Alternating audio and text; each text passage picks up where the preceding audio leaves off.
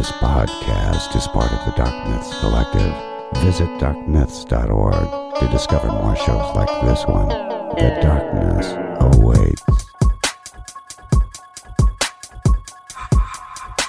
It's about to be a fun ride. Follow along, watch as we slide. Paranormal just hit the lights. Goosebumps all through the night. Mixing just a little bit of twain. That girl sure can't do a thing. Together hillbillies go insane. Laugh so hard it'll hurt your brain. Podcast you won't ever change. These two here, they got the recipe. Sit on back and listen in to some of our darkest mysteries, eh?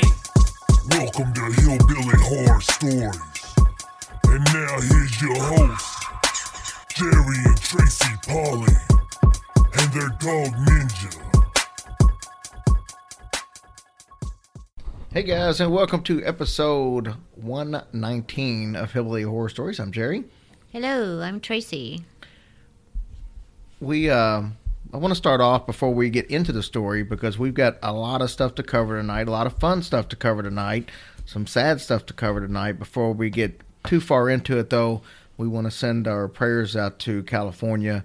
You guys are having a super rough time of it. I mean, between the mass shootings that have happened there recently, and then you've got the fires that have got so many people displaced for their home. And, you know, I want to say this about the fires. We live thousands of miles away, and we see that, and we're not numb to it because you see that, and you're like, oh, my God, that's horrible for those people. But then we start realizing that those people, some of those people, are you guys. Mm-hmm. And, you know, we've talked to a few people, and we've seen the post in the group. And I had a chance to talk to Chelsea Anaya, who is like 15 minutes from Paradise that just burnt down. And, you know, Jamie Facenda and her family have been relocated from their home. And I know she was checking yesterday, letting people know that her home and her mom's home was still okay. But I can't imagine being in a situation to where, you know, it's like I was telling somebody else earlier, you know, we have like tornadoes here. Mm-hmm. And it comes, it goes. It's done. I mean, the threat of the tornado might be a couple hours. And something like this, though, that just goes and goes and goes and lasts for days and weeks, and you just have to wait it out. I just can't fathom that. No, I mean, it's really sad. But we just want to let you guys know that we're thinking of you, and we love you, and we just want you to be safe. And if there's anything we could do on our end, I can't imagine how much we could do that would make that big of a difference. But don't be afraid to ask, and we'll do what we can. Yes, please do.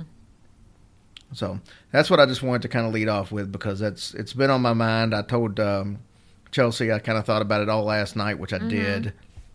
And but it hits close to home when we start realizing that people that we associate with on a regular basis are really affected by this, and it just slaps us into reality. Yeah, sure does. We love you guys. Absolutely. Obviously, we want to thank all of our military and civil servants all over the world, no matter who you are in the United States. Monday is Veterans Day. Yes. So if you see a veteran out there, if you see somebody wearing the hat, if you see somebody that you just know is a veteran, give them a big hug and thank them for allowing us to be able to live in freedom in this country. Amen. All right, deep breath so we can regroup here. Obviously, you can let your breath out. Oh. Good. Obviously, in times like this, it's even more urgent to talk about the suicide prevention hotline. You know, things get crazy out there. I mean, this is a crazy world we're living in right now. And you just have to take a deep breath and just say, I'm going to get through today. Or in some cases, I'm going to get through the next hour. I'm going to get through the next 2 hours. Mm-hmm. But just always know there's somebody out there in your time of need that's willing to lend a hand, whether you realize it or not. You're never a burden. Don't ever think you're a burden on somebody because that's just your mind playing tricks on you. Yeah. So if you need help, once again, call us. Use the group as a support group. We're so proud that that's what that's become to so many people. And we just want you guys to realize that there is help out there, whether it be the suicide hotline, 800-273-8255, or their text line 741-741, or anybody in the group or anybody that you can email, or any friend or family member. Trust me, they're there. We are here for you guys. We love y'all. Okay. Don't try to do this on your own if you can't. Our story tonight, and I'm not going to jump right into it, but I want to set it up a little bit. When we went to New Orleans back in August, and now we're looking, 4 months ago? I know, it's crazy. When we went there was one story that really jumped out. And we've done a bunch of stories from New Orleans since then, but this is the one that we said while we were down there, we're definitely doing a story on this. And I purposely waited just because I wanted to put a little extra effort into it. I wanted to get the right angle on it, so to speak, because this can be tricky. This thing's got so many twists and turns. It's amazing. And we have a fantastic interview to go with it that as we get into the story, I'll tell you about. But this one's 4 months in the making. So I'm excited about this one. I'm proud of this one. It is 75% true crime.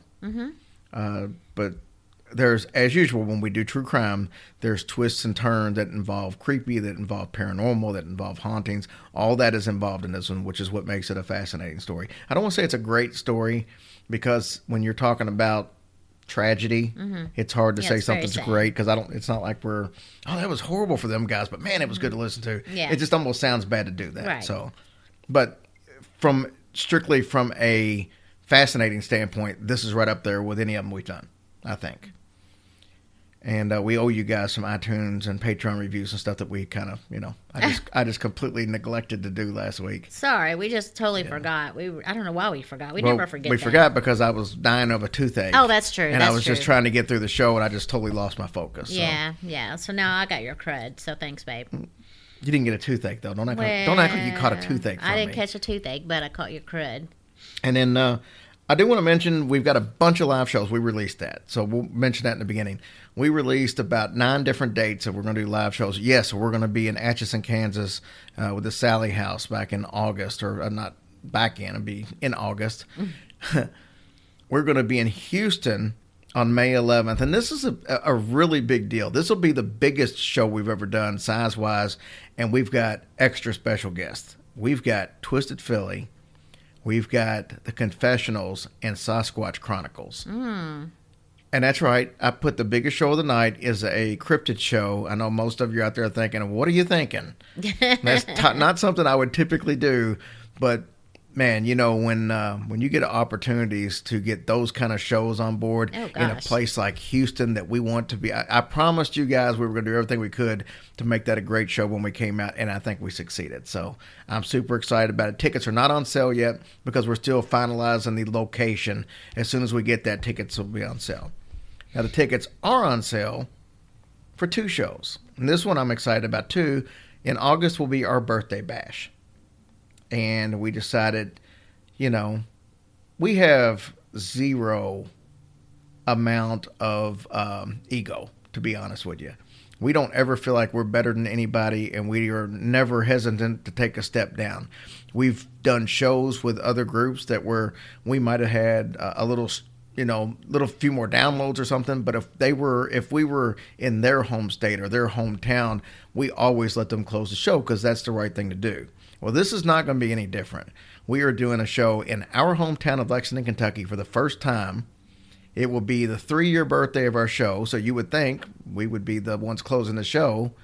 And I don't know if that's going to be the case because we went out of our way to invite Tony Bruschi from Real Ghost Stories Online, who inspired our show, and the Grave Talks, and Tony's going to come do that show. He's never done a live event in 6 years of doing this, and we've talked him and coerced him into driving 9 hours to come up to Lexington and do our birthday show with us. So yeah, we're excited. How cool is that a show that big is going to come up here and do the show with us? So it's amazing. We're very humbled. Yeah, very humbled, to say the least. We've also set up another show, and tickets are on for sale for that, by the way. There's only 80 seats available, so you might want to snatch those up as quick as you can. And some of them already have. We've already had 4 tickets sold since I put it up yesterday. It'd be a great Christmas gift. And then the next one we're going to talk about, and I'll be done with live shows for tonight, Point Pleasant, West Virginia, home of the Mothman.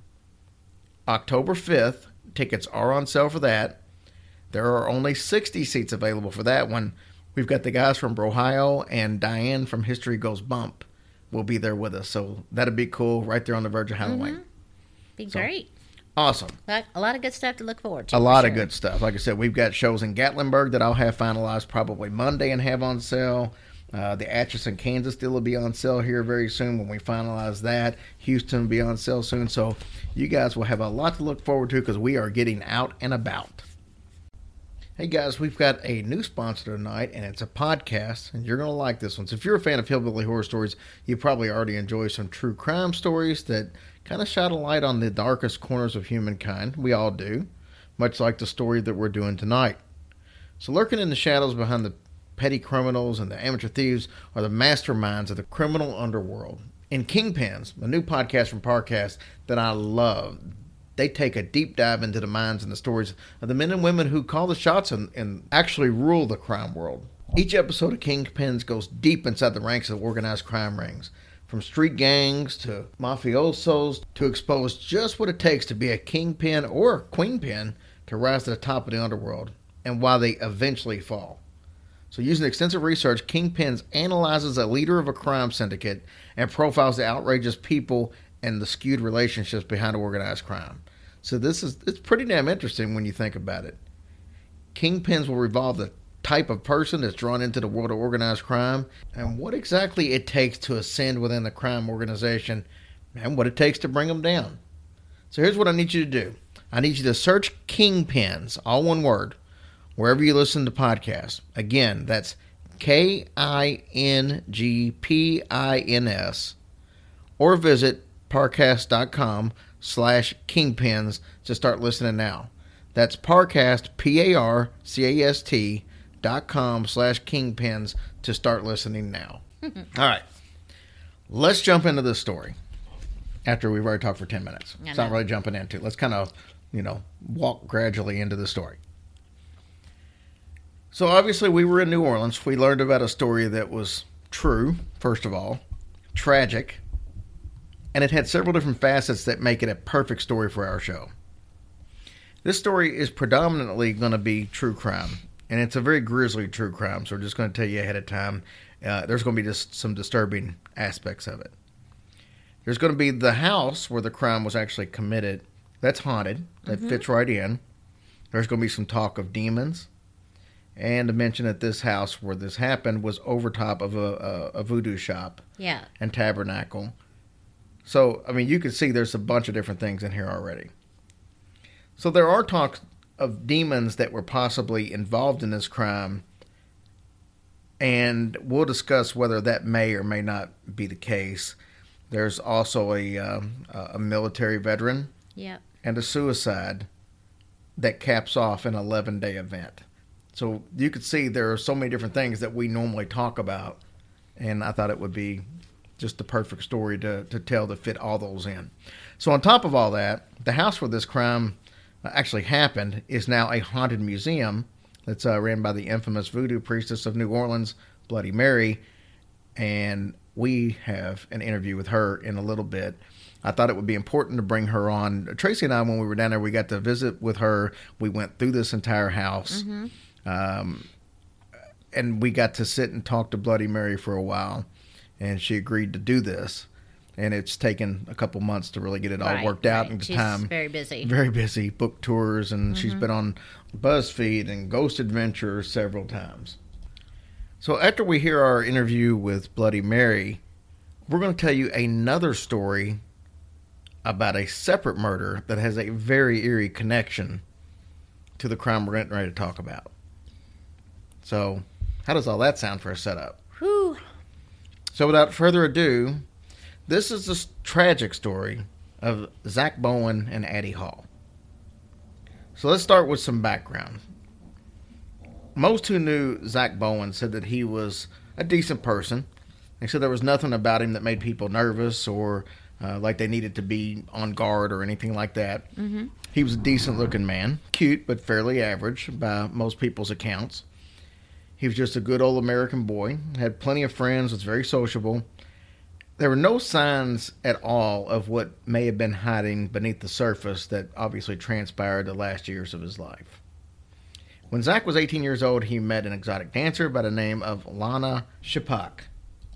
They eventually got married, and later on, Zach joined the military to support Lana and the 2 children that they had created by this marriage. He rose to the rank of sergeant in the U.S. Army while he was on a tour overseas in Kosovo and Iraq. So he definitely seen his share of stuff. Yeah. One of his friends told a biographer that Zach seemed to change when he was overseas.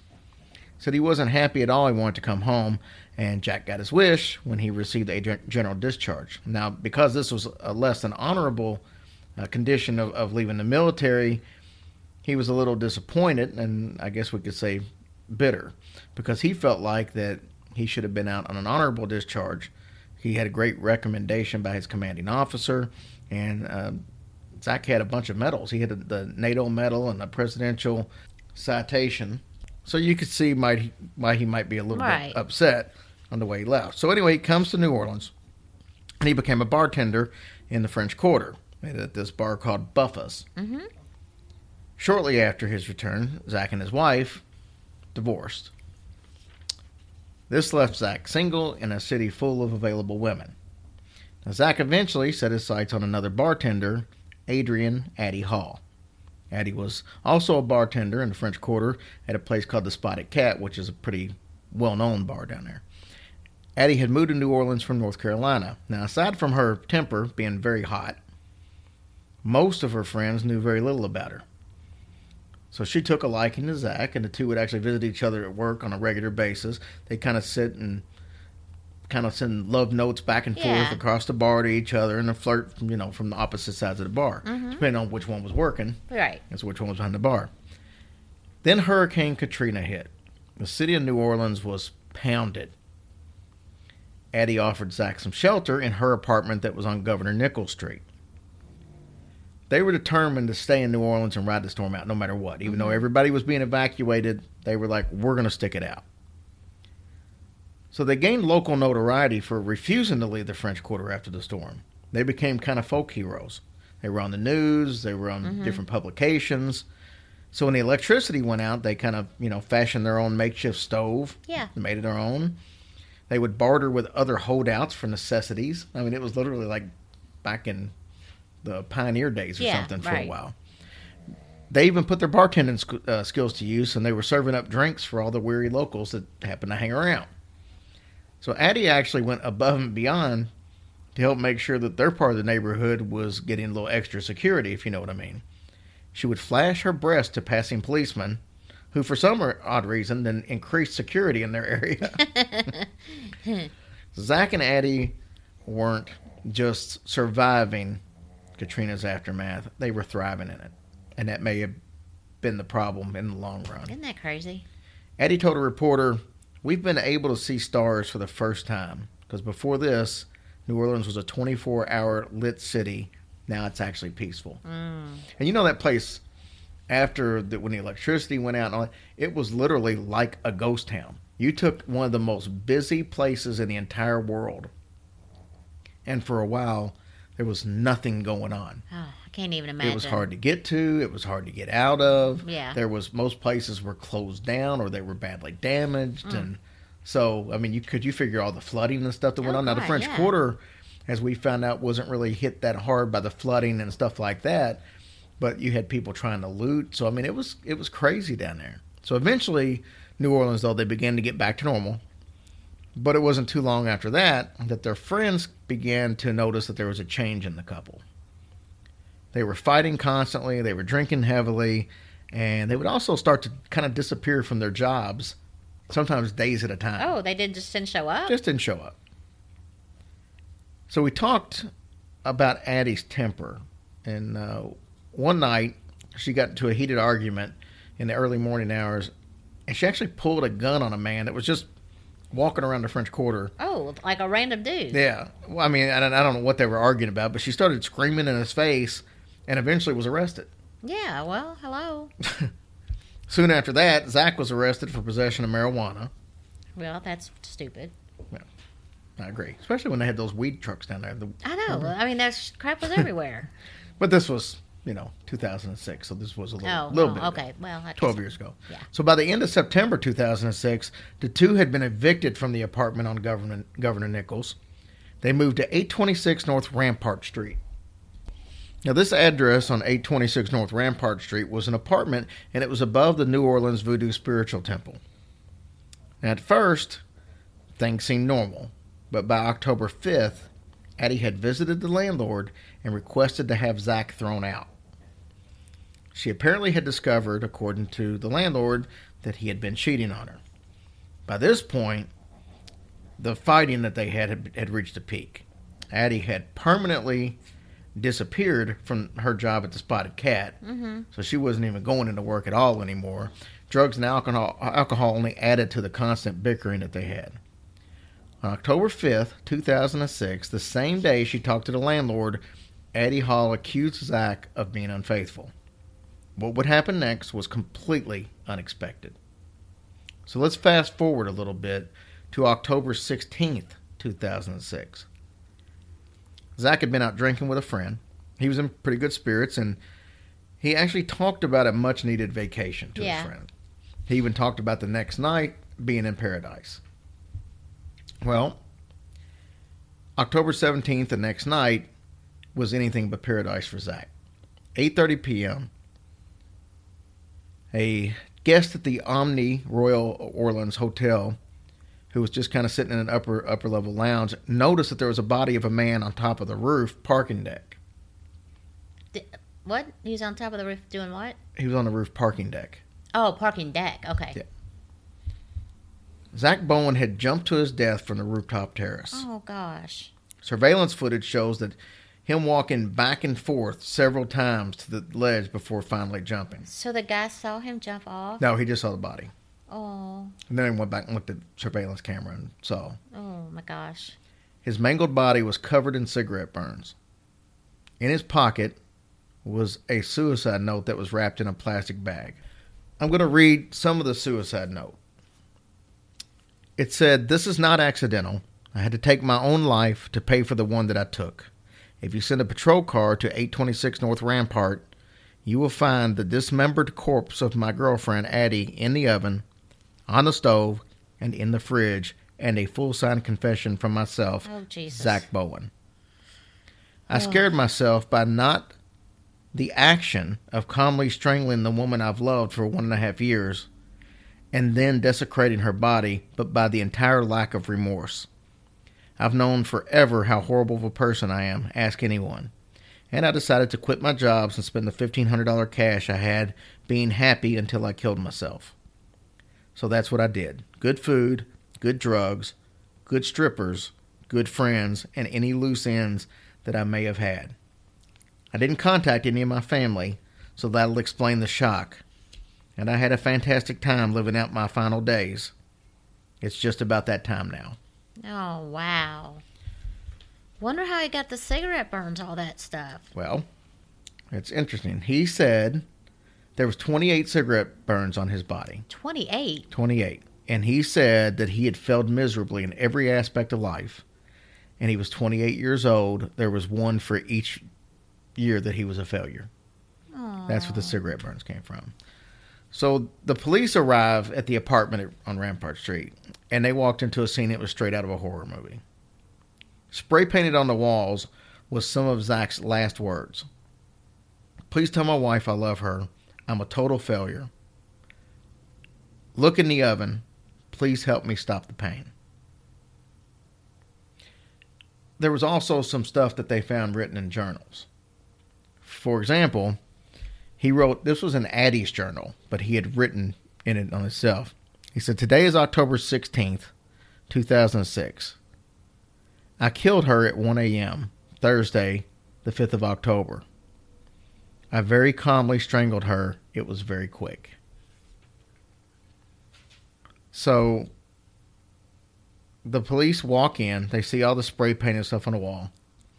Addie Hall's head was in a pot on the stove, and her hands and feet were in another pot. There were chopped vegetables in a container that was sitting on top of the stove. They was not in with the pots. They were just sitting there.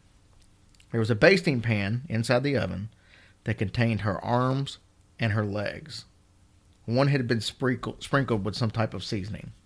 Oh my Lord. Zach's suicide note said that after the strangling her, he immediately had sex with her corpse until he passed out on the sofa next to Addie's body. Police in the press conference, though, when this was brought up, adamantly denied that there was any sexual relation. So possibly there wasn't, but this is still what he wrote. So the following day, he moved her body to the bathroom, to the bathtub, and he began to dismember her with a handsaw and a knife. Oh, God. Police said he tried to clean up the bathroom. It took Zach 4 days to decide how to dispose of Addie's chopped up remains. His plan was to, according to him, what he wrote, was to cook the meat till the meat separated from the bone. I guess that was going to be his way of disposing of it. He set the oven on 60 degrees and went on with his normal daily routines. 60 degrees? Well, he's cooking low. No, I didn't. What? It's cooking it on a low temperature, babe.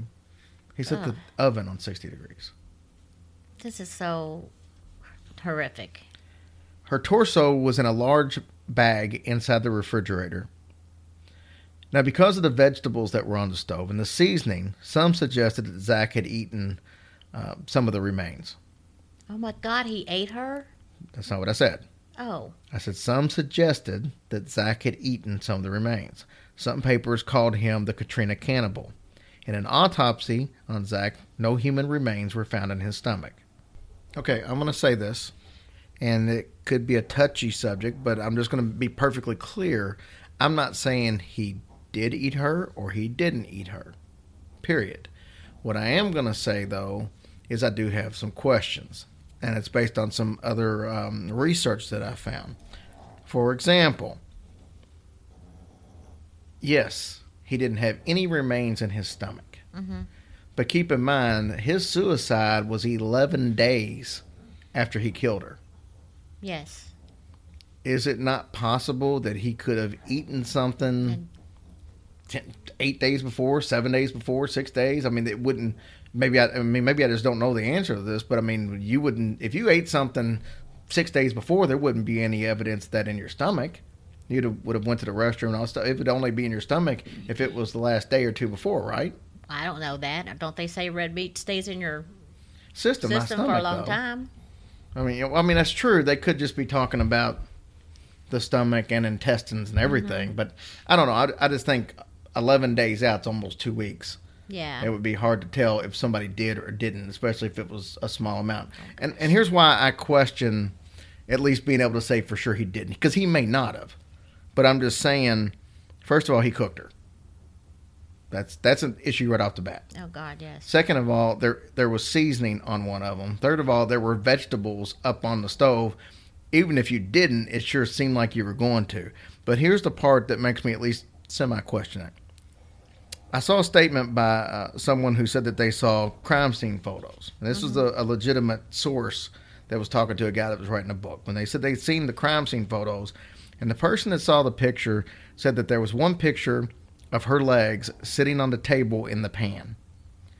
And he said that it definitely was not charred, so it wasn't like it was left in the oven to the point where it was just burnt. Just burnt, yeah. It was cooked.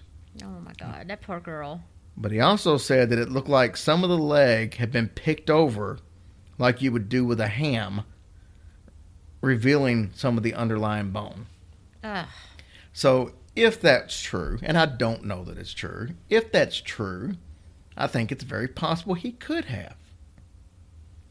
Because, there's a lot of these, like the Jeffrey Dahmers and Albert Fish and all that. There's a thing where it's almost like they'll eat their victim just because they're pissed at them. It's just like a way of, I'll show you or something. It's just an aggravated cannibalism. So there are sick people who do that. So anyway, so let's get off of that.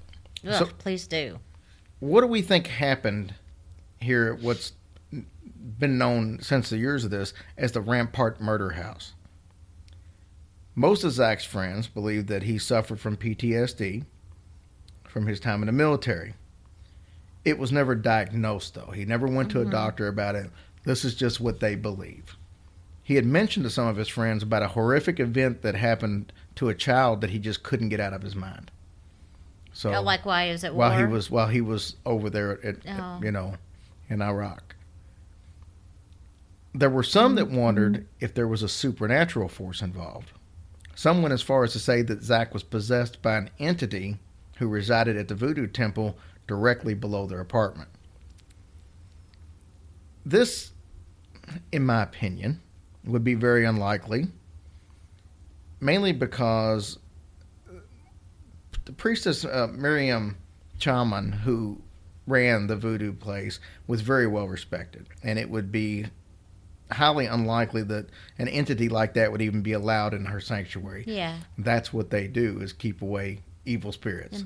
So there are evil spirits all around New Orleans, and you'll hear a little bit about that when we do our interview with Bloody Mary, but she feels the same as I do, that it probably was nothing that came from the voodoo. But as she says in the interview, people see voodoo, they think what they think, and then they just ran with, hey, there must be a connection. So those who live in and near the Rampart Street murder house have reported all kinds of ghostly activity, including the feeling of unseen eyes watching, phantom whispers from disembodied voices. The big one's an overwhelming sense of dark, oppressive force that just kind of bears down on you. And most people seem to think that the feeling comes straight from the building itself, which is unusual, because usually you got to be inside the building instead of it kind of reaching out on you, which seems to be what people are thinking. In February of 2016, the Voodoo Temple relocated after extensive damage was done due to an electrical fire. Bloody Mary has since remodeled and opened her haunted museum there. So I thought now would probably be a good time to talk to Bloody Mary. So just hang tight real quick, and I think you guys are really going to enjoy this, because she's going to talk about all the paranormal activity that's happens in the house. And trust me, she's there all the time, she will know. And a few surprises. Don't forget, we still have a story that I said was eerily connected, and a murder that's eerily connected to what we just told you, and we're going to tell you about that right after the interview. All right, guys, I got a special treat for you. I'm joined on the phone by Voodoo Queen Bloody Mary. She's the curator of the Haunted Museum in New Orleans, and man, that place is phenomenal. Bloody Mary, thank you so much for coming on with me today. This show would not be the same today without your input, so I greatly appreciate this. Oh, well, thank you very much. Glad to be here. I wanted to talk a little bit, obviously, about how I come to know who you were, just so you would have a little background on us. So we got a chance to talk when we were in New Orleans a couple months ago. It was fantastic, and I was telling you off air, we had a group of 4, 5, 6 of us, and they were like, hey, we're going to take this tour of Bloody Mary's museum, and nobody was really completely sure right off the bat, but I told you it was like Will Ferrell and Elf when they mentioned Santa Claus. I was like, Bloody Mary, I know exactly who she is. And so I was excited, and it really became my favorite part of the whole trip. And the reason I knew who you were, just so you'll know, we haven't talked about this yet, I had open heart surgery a little over 2 years ago, and we had just started the show. I wanted to do an episode on Marie Laveau. Now, right after you have heart surgery, it's very uncomfortable to try to sleep. So I literally was getting no sleep, staying up all night. I was by myself. So I didn't really feel like reading up on this, so I was watching YouTube videos. And there was a show on called Night Fright. And to be honest with you, I saw the name. It said Night Fright, and it mentioned, Bloody Mary, Voodoo Queen of New Orleans, and it was talked about Marie Laveau. And I thought, well, I'll check this out. And I'll be honest with you, I had a complete ignorance of voodoo at this point in my life, a couple of years ago. I knew what a lot of people think they know. Oh, it's voodoo dolls, and it's hexes and curses and poking needles and causing people pain. And that was my image of voodoo at the time. So I turned on this video. And a lot of people. and I've learned so much in the last couple of years. But I turned on this video, and the last thing I expected to see was a white woman with blonde hair as the Voodoo Queen of New Orleans. And I was like, well, now it's got my attention. And then the more you talked And the more you talked about Marie Laveau, and your book had just come out. We're going to talk about your book. Your book had just come out when this interview was done, shortly before. And I found you completely fascinating. And then I just started looking up everything I could that had you in it. From everything from Ghost Adventures to the guys from BuzzFeed, who I absolutely love. And so, yeah, you were a star to me before your name got mentioned down there. So that did become the biggest treat. And I just want to thank you for the education that you gave me on Marie Laveau. You are welcome. And Marie Laveau is quite a healer, too. So hopefully, opening up to that, you were able to sleep better. I did. And we talked about the teaching side of this. You actually do teaching at the colleges and everything around there, right? As far as I do lectures, I do some classes, I do workshops, teaching, field trips to the academics as well as the students, and in many different sectors.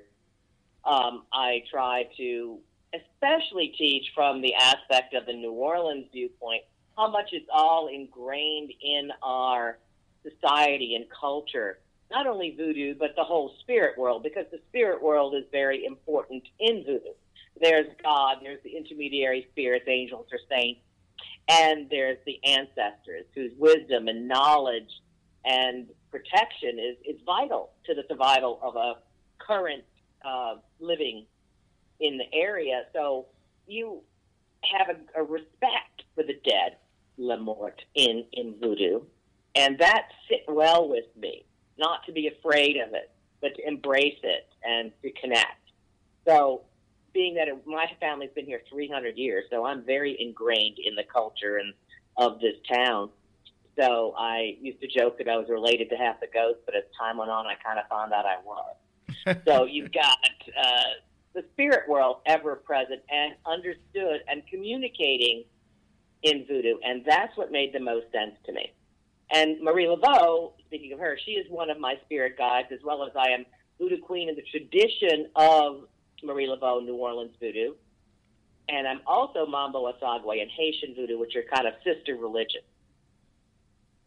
I think I need to hold the history and the religion of New Orleans voodoo down as part of my life purpose, to explain and understand, help people understand New Orleans better. Yeah, I think there definitely is some misconception out there of the city of New Orleans and the voodoo aspects of it. And like I said, I learned so much from the videos that you did, and then on our trip we learned a lot more.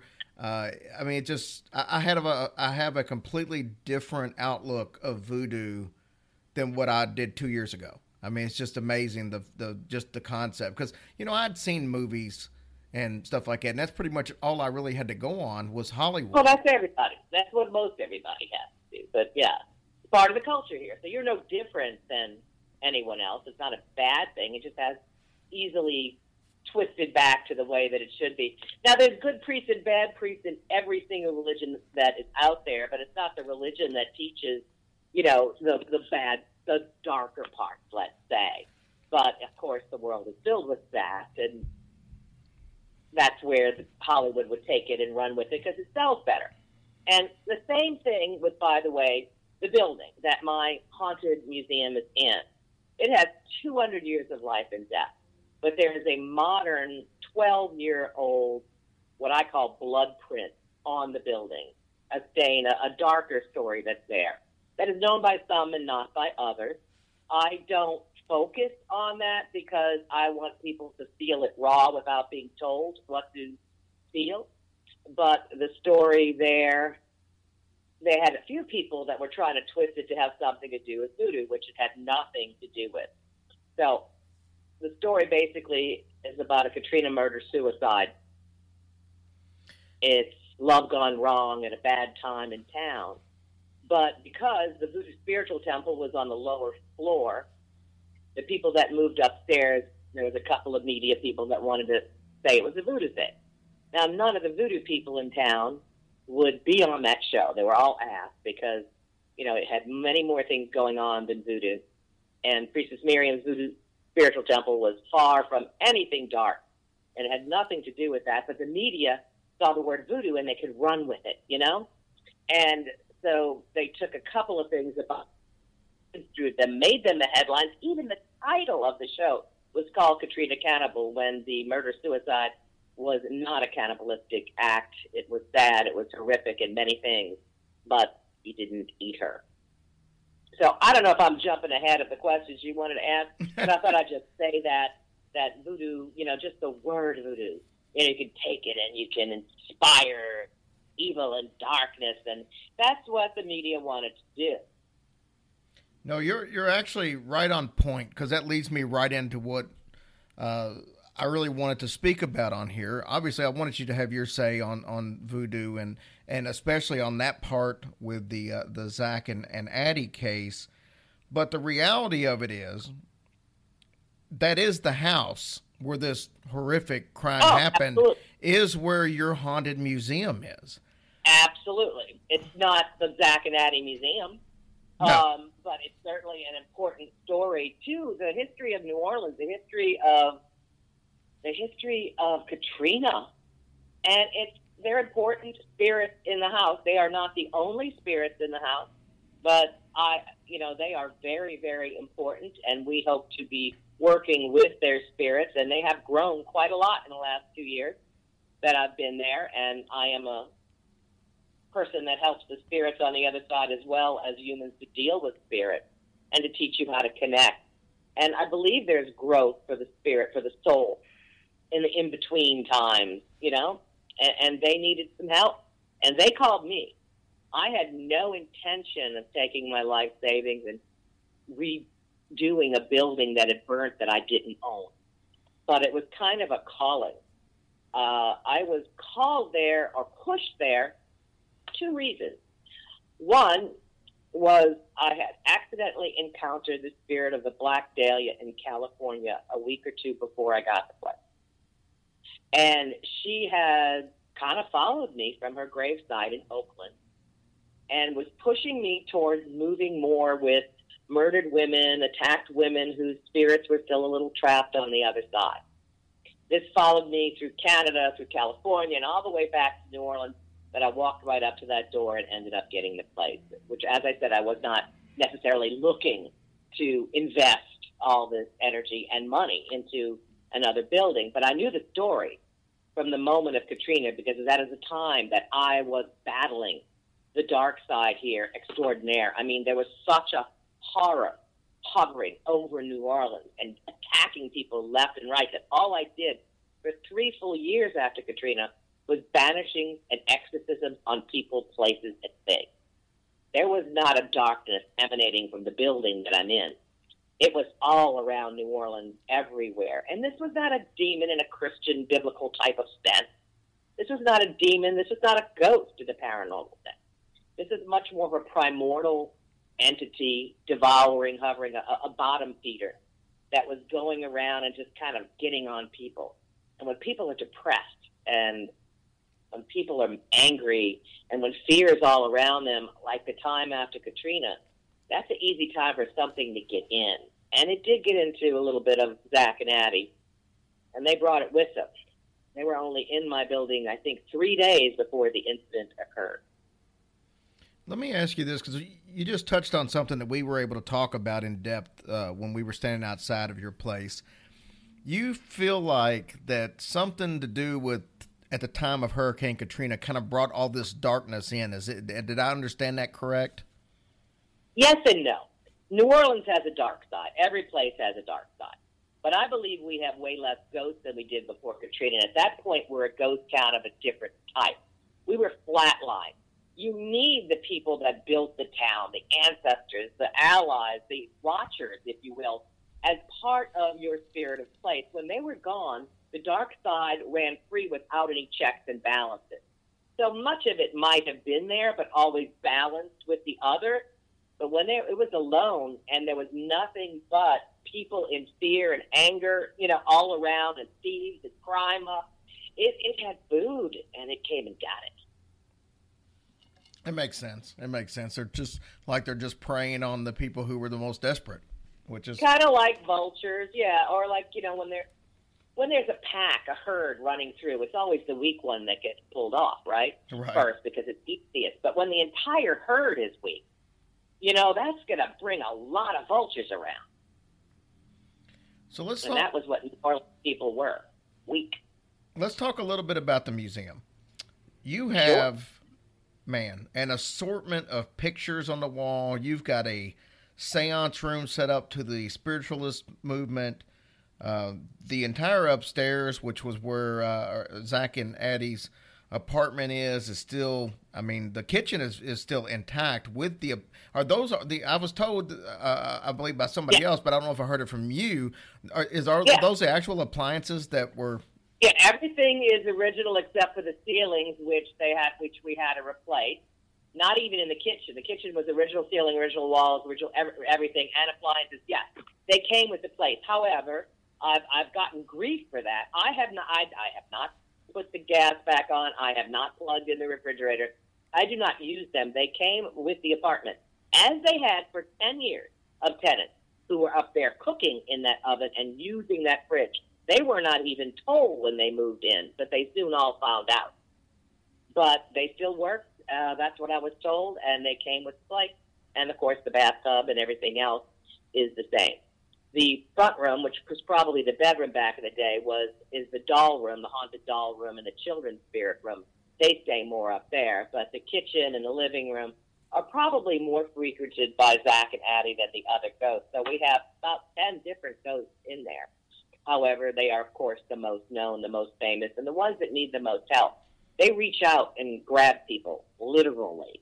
So people are touched, people hear them, people see their shadows, see the movement, but they get touched quite a lot. And Addie, she has, for the past 2 years, jumped in someone once every couple of weeks, someone young, someone that usually has had a drink or two, and they'll just start crying and telling her story, and these are people that don't know her story.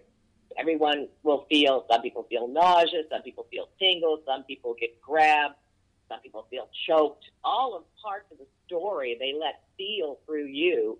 So very empathic, paranormal. But we also hear things, see things, and sometimes we still hear fights going on and such like that. So there's a lot going on. Zach is less verbal, but he is absolutely there. He's a little handsy sometimes. He remembers his humanness when veterans or sexy girls come in. Now, he was a veteran, and many people have projected that he had PTSD. However, everyone in town had PTSD after Katrina, too, so that would be a double whammy. It was undiagnosed and untreated, but self-soothed, so there were recreational drugs and a lot of liquor involved with this story, too. People thought that maybe they could get over the darkness with those things, but it didn't work. Not for Zach and Addie, and not for a lot of people in New Orleans. Tell us about some of the other ghosts that are in the place. Tell us a little bit specifically about the haunted doll room. Well, there's a little boy by the name of Abe. He's been seen by 25 years of tenants up there. He's about an 8-year-old slave child that died of yellow fever on premises. He likes to toss dimes at you, stones at you, and there's a little teeny tiny closet that he absolutely loves. It's like a portal. Abe was very afraid when I first got there. He was a very frightened child. He witnessed the murders firsthand, the murder of Zach, the Zach to Addie firsthand. And I got there on the 10-year anniversary of the event, which is a big time for spirit activity anniversaries, and while it was under major construction. Those two things together kind of brought things out of the woodwork, literally. So still now, when tall men are with me on the tour, Abe will be a little bit afraid and reserved because Zach was 6'7". So there is sometimes a frightened child, sometimes a regular child that wants to play. His sister, who's a little taller, she loves the dolls. She plays with the tea set. And some of the dolls themselves are haunted, and they came with spirits. So we got a lot of things going on up there, but mainly the children. There's a ghost cat, a ghost horse, a couple of ghost adult women, some protectors that stand in the stairwell, and some other children downstairs like Michael. Michael stays under the seance table where we do actual seances as well as readings every day. And yes, you were right. We do honor those in the spiritualist movement, which is very big in New Orleans. And there's my full altar to Marie Laveau in that room. So that room has a lot of different activity. So there's always footsteps and shadows and people being touched and being reached out by things that are, sometimes the spirit wants to talk to one person and not another. Maybe they look like somebody they knew, or maybe they're bloodline connected, or maybe they're just sexy. Whatever it may be. Different spirits wake up for different reasons. So, might be a month that this one's more active and then another one's more active. You never know. But Zach and Addie are always there. So you've got your book, Bloody Mary's several books. Bloody Mary's. You got 2 books, right? I've got my older books, which are my Ghost Photo Paranormal books, the Paranormal Blue book. And then I've got the Hauntings, Horrors, and Dancing with the Dead, which is all about the ghost experiences and paranormal experiences with me in New Orleans. And I just came out with one with a photographer from LA called Voodoo, Conjure, and Sacrifice, which is really just about voodoo, and it's a coffee table book with some fantastic photos from Just Howard in LA. And now I'm reworking on my Swamp Monsters, Swamp Magic book, and I'm in the process of debating whether I am going to extend the Zach and Addie to be my entire Katrina book or just leave them as a chapter in the new book. I'm at that point right on inside. I now have 2 years of experience, well, actually 12 years of experiences with them, but 2 years of nonstop personal spirit growth experience with them in the building. She has grown a lot, by the way, as well as, I know it sounds odd, but the Me Too movement has helped the dead as well as the living. Females that felt they didn't have their power, and a lot of those, even after death, were those that were murdered, raped, kidnapped, etc. This has actually released a lot of them, and Addie has grown a lot. She wants everyone to know that she was a poet and a dancer, and she was supposed to be someone in this life. This wasn't supposed to happen. And, of course, he's got a lot more work to do, a lot more karma to deal with. But he's growing. I think that if they do some help while they're on the other side, whether it's helping others that are dealing with PTSD or dealing with suicide or issues like that, if they can help others, it helps grow their soul.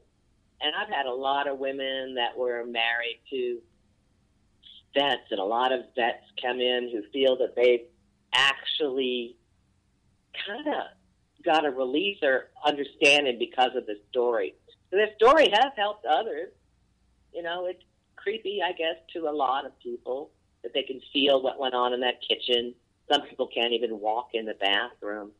Some people are amazed that they will be having entire conversations with the refrigerator with a pair of dowsing rods and not understand why, because I do not tell the story until after the people have had a chance to feel on their own without being told what to feel and where to look for it.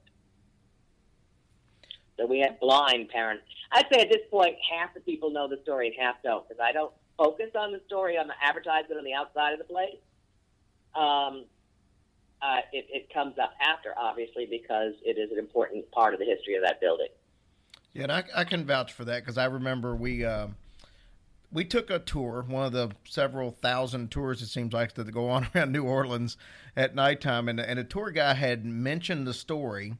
It was just one of many stories of the tour, but right. he had mentioned that the actual house where it happened was now a museum, and that's what all he said. He didn't mention the name of the museum, none of that. And then when we went there, I kind of put 2 and 2 together. And then, because I remember him saying the stove and refrigerator are still there. And then when we went up there, I'm like, I bet this is it.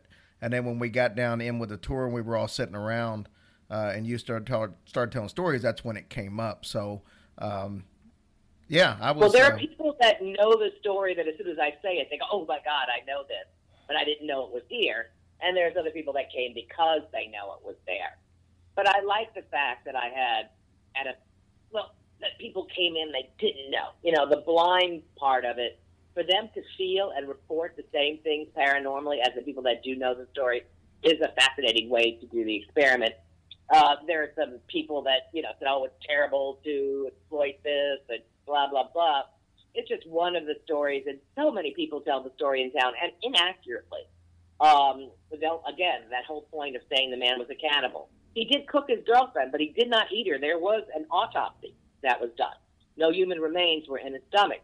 So for those shows and those, blogs and podcasts that like to say he was a cannibal, that's not true. It was still a horrific crime. And PTSD is no excuse for murder.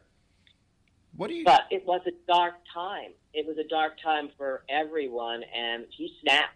And he snapped her neck with bees, being such a tall man, and then went mad up there for 13 days while he slow cooked her.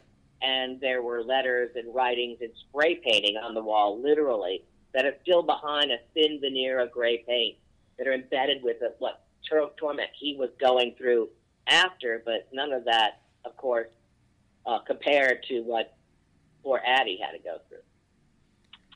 Well, I would highly advise anybody that's in New Orleans to stop by the museum, and you also do tours of not just a museum, but around the city. Ghost tours, ghost hunts, the whole city. I'm the cemetery queen. Been doing cemetery tours out here for 25 years and know lots of spirits personally in there. But we also do regular city tours and, fun things like I invented, believe it or not, the haunted pub tour. And we've got all kinds of things, as well as a museum tour. And I've got a fabulous shop, too, that's there. And we do classes, and we do weddings. I do haunted weddings and voodoo weddings, too. And even I did a zombie wedding over Halloween. So, nice. Different type. I know But yeah, now the museum has a ghost photo gallery. It has history. It has stories. It has my haunted collection, which you might have seen me with on a lot of TV shows and such. And the collection is constantly added to. Right now I have Chris Moon Ghost Box collection, which is the very first Frank's box ever made, and I think number 5 and number 6 in my techie corner. And he comes sometimes and does things, so little classes and stuff, as a lot of people do. But the seances are really good. We do Victorian seances to connect with your spirits as well as the spirits of play. I know you've had all the big guys there. Not all of them. Well, most of them. Tell me a little bit about the guys from Ghost Adventures. I know you said. Go ahead. Has been in my private home. We did a 2012 episode, 2011, I think, episode here in New Orleans that I gave them a couple of places, and I was actually surprised they went into my house. So my house is on the America's Encyclopedia of Haunted Houses. So a lot of this stuff in the museum was at one point in my house. So we have them here. And then Nick from Ghost Adventures kind of split off and did a show called Paranormal Lockdown. Mm-hmm. He was the one that did the lockdown in the Haunted Museum while it was still under construction when I first got there. So Paranormal Lockdown still has that episode. I think you call it the Rampart Street Murder House. And then, of course, I did the BuzzFeed Unsolved guys, who were really cool. I had no idea they were as big and famous as they were, because they certainly didn't act like it. They were very laid back, and they did a show with me in there. And they came to my house, too. And we're working on a big episode right now, and it's kind of still hush-hush in the museum. And, of course, I've done other episodes in other places in New Orleans and in Louisiana in general. We did Magnolia Plantation, and I did 2 other shows for Ghost Adventures. So I've done 4 altogether for them, because I went to his haunted museum, which opened a wee bit after mine last October. Both of us opened, mine was open at the beginning of October. His, I think, was open at the end. And his is in Las Vegas. So I'm still in touch with them. And then we do all kind of other shows, too. Yeah, you've definitely made the rounds. And when they come to New Orleans and they want to know about voodoo, cemeteries, or ghosts, they usually end up with me. I've been doing this long before paranormal became as popular as it is today, for about 24 years. I was with the Voodoo Museum, and I had the haunted slave quarters in the back with my ghost photo gallery and paranormal parlor and seance parlor up until Katrina. Then I closed that and kind of did more at my house and pop-up museum kind of stuff until I opened this 2 years ago. Well, it's been an absolute pleasure having you on Bloody Mary. I thank you so much for this. Tell everybody how they can get in touch with you. Sure. Really easy to remember. BloodyMaryNewOrleans.com is how you get to my website. Look at the calendar, and you go to, I think it's at Haunted Museum NOLA. You can get in touch with me that way, because Haunted Museum New Orleans on Facebook. You will find all kind of things and updates and many of our parties and events, because I try to do all kind of events. And anytime you come to town, every day, every night we do a ghost hunt. Every day we do a cemetery tour, and we do a lot of custom ghost hunts and what I call voodoo paranormal. I mix old school with new school, and that's what I've been teaching for about 24 years. And it's a little bit more personal of approach to dealing with the spirits. So they're not just scientific experiments, they're people. And you help them, and they help you when you work together. And there is still growth you can do on the other side. And I guess no matter what you did, there's still hope. Something to remember. Absolutely. Well, thank you so much, guys. If you're anywhere near New Orleans, stop in and take some tours. Buy her book, The Bloody Mary's Guide to Haunting Horrors and Dancing with the Dead. It's all true stories of New Orleans. It's got all kinds of different people in there. And we picked up an autographed copy. You were nice enough to sign it for us. And it's completely fascinating. I know you can get that book almost anywhere. I've seen it on Target.com and Amazon, you name it. And then of course, I didn't know that. But yeah, and you can come get it from me, and I'll have it signed, or I mail them out too. And then we have the new book, and then this one I'm doing now, which will have a little bit of Zack and Addie, but much more in a whole other book. Well, you're awesome. Tell me what you think. You can't think of New Orleans without thinking of Bloody Mary, so I greatly appreciate your time. You're very sweet. I hope to meet you again one day soon. You will, I'm sure. Thank you, ma'am. So that was the infamous Bloody Mary from Bloody Mary Tours and the Haunted Museum down in New Orleans. What did you think about the tour that we took of the house? It was really creepy, actually, for me. I felt like when we went upstairs, I felt like there was something present in that room with us, but it was really cool, actually. She had a lot of interesting stuff and a lot of good stories to tell, and I don't know. It kind of it made me sad to be there. It was sad. It made me really sad to be there, just to know what happened. I don't know. It's just hard to explain. When you're that close to something horrific that happened at that place. What do you think about the fact that we walked right into the bathroom where somebody had been dismembered in the bathtub? Yeah. And in the kitchen is the same stove and same refrigerator. Yeah. But even more, like she touched on, for 10 years, whoever rented that apartment got that same stove and the same refrigerator. And probably didn't even know. They probably didn't. And oh my God, I would die. Really, seriously. I didn't really think about it till after I went to the bathroom there. I really wasn't even thinking about it. All I know is I had to pee. But then after the fact, I was like, holy crap, what did I just do? Like, it's just so freaky, I'm telling you.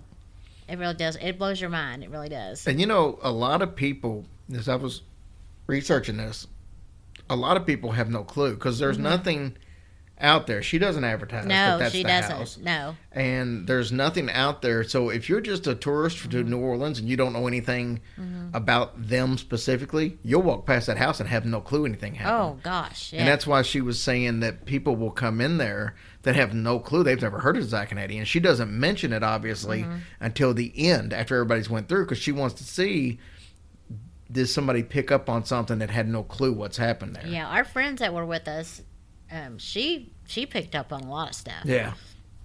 Because we went upstairs to that apartment and we just sat there in the dark. A couple of chairs and we just sat there.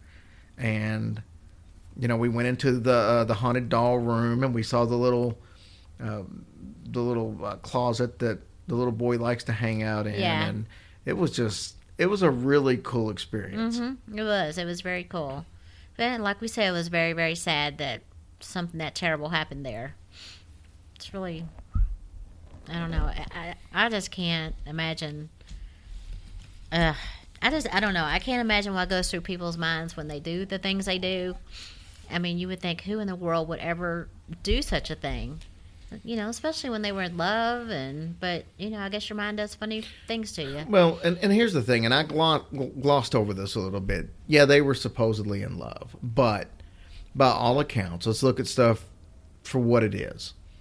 He had some issues. Mm-hmm. He knew he had some issues. Doesn't make it right to kill somebody. Of course not. But he knew he had some issues. He had seen some things, done some things. Had already had a little bit of a rough time there. Went through the whole Hurricane Katrina thing. Yeah. Well, then she, on the other hand, apparently had issues too. A lot of drugs involved in both of them. A lot of drinking involved. A lot of arguing. And, you know, she apparently had a really bad temper, and she loved to get handsy, I guess, with the guys that she ever dated. Yeah. So she was one of these women that didn't have a problem hitting a guy and would throw the first punch and stuff. Now, obviously, I don't know her. I'm just going by several different accounts from even her friends that said that's kind of the way she was. Doesn't make it right. I'm not saying that by any means, so I don't want anybody to take it that way. I'm just saying they're not the Romeo and Juliet that you would picture. They were, you know, they had a lifestyle that, as I said earlier, I kind of touched on, that they thrived in the Hurricane Katrina thing. So, you know, maybe they didn't really have a lifestyle with all the drinking and drugs and tempers that could be sustained for very long. Anyway, those relationships typically just don't last. Mm-hmm. They don't always end up in murder, but unfortunately sometimes they do. But I think during the time where they were like rebels and living, you know, like you would in the Wild West, when, you know, I think that was more their lifestyle. And then they probably had a hard time adjusting to it getting back to normal. Right. You know, when you get used to, I'm making all the rules, to now I got to go back to following the rules, that could be tough for some people. Yeah. So it's just my thoughts. So let's, I'm going to read some iTunes reviews and the Patreons from last week and this week that we missed out on. And then we're going to tell you another story that, if that's not tragic enough, this next one will kind of blow your mind and on how it's connected. So some iTunes reviews. Aaliyah 428, Noel Couture, N. Hager 0529, Shelby Lash, King Fluffy, Lee Froggy, Electric Eye, Courtney 1000, Lola Red 1, Shadow Tech, Taylor Thompson, Riley James, and Beto 182. Yeah. Thank you guys so much for those reviews. Again, we sincerely apologize that we left those out last week. It was not funny, but I called Jerry on the way to work. I'm like, guess what we didn't do? And he goes, we didn't do the iTunes. And it's like we both knew it. And we're like, oh, my gosh. But we apologize about that. And we really do appreciate y'all's review. It means a lot to us. Absolutely. New Patreons. Leonie, I hope I didn't mispronounce that. Leonie Alexander, Lisa Fidel from Michigan. We got to meet Lisa at the show in Cincinnati. Okay. Megan Arbuckle, Jennifer DeLeon, Ken Milligan, Travis Renantre. It's Renante, I think. So if I butchered that, sorry. Jennifer Camarati, Sheila Perkins, and Sherry Stafford. Thank you guys for your support. We greatly appreciate it. Oh gosh, thank you guys so much. You guys don't realize this, but your support is what helps us do these live shows. Mm-hmm. We typically don't really make any money off the live shows. We cover enough to cover the expenses to getting to from equipment that we use at it and stuff like that. So when we use this money that you guys help support us to do stuff like Houston, where we can get out to see further trips, and Kansas and stuff like that. So yeah, we appreciate y'all. Yeah, it means a ton to us. Sure does, honey. To be able to do those things. So we try to give back to you as much as possible. All right. So here's the story I was promising you. So in 2012, a documentary called Zack and Addie was released by a gentleman by the name of Rob Florence. Now, this movie chronicled most of, what we talked about tonight, maybe a little more detailed. And I have not seen the documentary myself, so I'm not going to pretend that I have. But I do know that Rob Florence had a chance meeting with a young lady by the name of Margaret Sanchez, who was, according to her, very best friends with Zack and Addie. Now, this was a few years after the murder had happened. So Margaret Sanchez became the narrator for this documentary. Oh, wow. So That had to be hard. Yeah, I have seen some video and stuff like that of parts of the documentary with her talking about it. Well, a strange thing happened, though. While Bob Florence began showing his film a little later that year out at some film festivals, some news broke of a similar style murder to Addie Hall's in the area. No way. Part of a torso, or parts of a torso, I should say, from a Bourbon Street dancer washed up on a Mississippi beach. She had been stabbed and dismembered. Jaren Lockhart, 22 years old, was last seen leaving her job at the Temptations Gentlemen Club. This was early in the morning of June 6th, 2012. She was known better by her stage name of Riot. And she said she was going to make rent, and that was a term that a lot of the dancers would use for when they would go for to private parties to dance for pay. Surveillance cameras show her leaving with a man and a woman. So police released the footage on the news to kind of see if anybody could recognize who these last two people were that was seen with her. Well, one member of the viewing audience said he knew exactly who the woman was. He recognized her. It was his sister, Margaret Sanchez. Oh. The same Margaret Sanchez who was in the film and Friends with Zach and Addie. She was picked up by police along with her boyfriend, Terry Christopher Speaks. Now, Terry Speaks was going by an alias of Alan Rice. He had assumed another person's identity through some kind of fraudulent means. And Margaret even said that they were boyfriend and girlfriend, but she considered him more her husband. But she didn't know what to think anymore because this wasn't even his real name, so she didn't even know his real name. They were both arrested during a traffic stop on June 12th, 2012.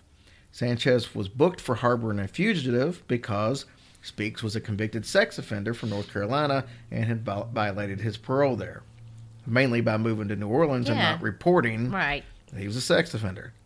During the interview with police, Sanchez told them that she was aware that there was a dancer who had been all over the news that had been killed, but she had no clue who that dancer was. She said that it was similar to the death and dismemberment of her friend Addie Hall. Well, several Bourbon Street workers claimed that, in fact, she did know Jaren Lockhart. There was a bunch of people that said they all knew each other.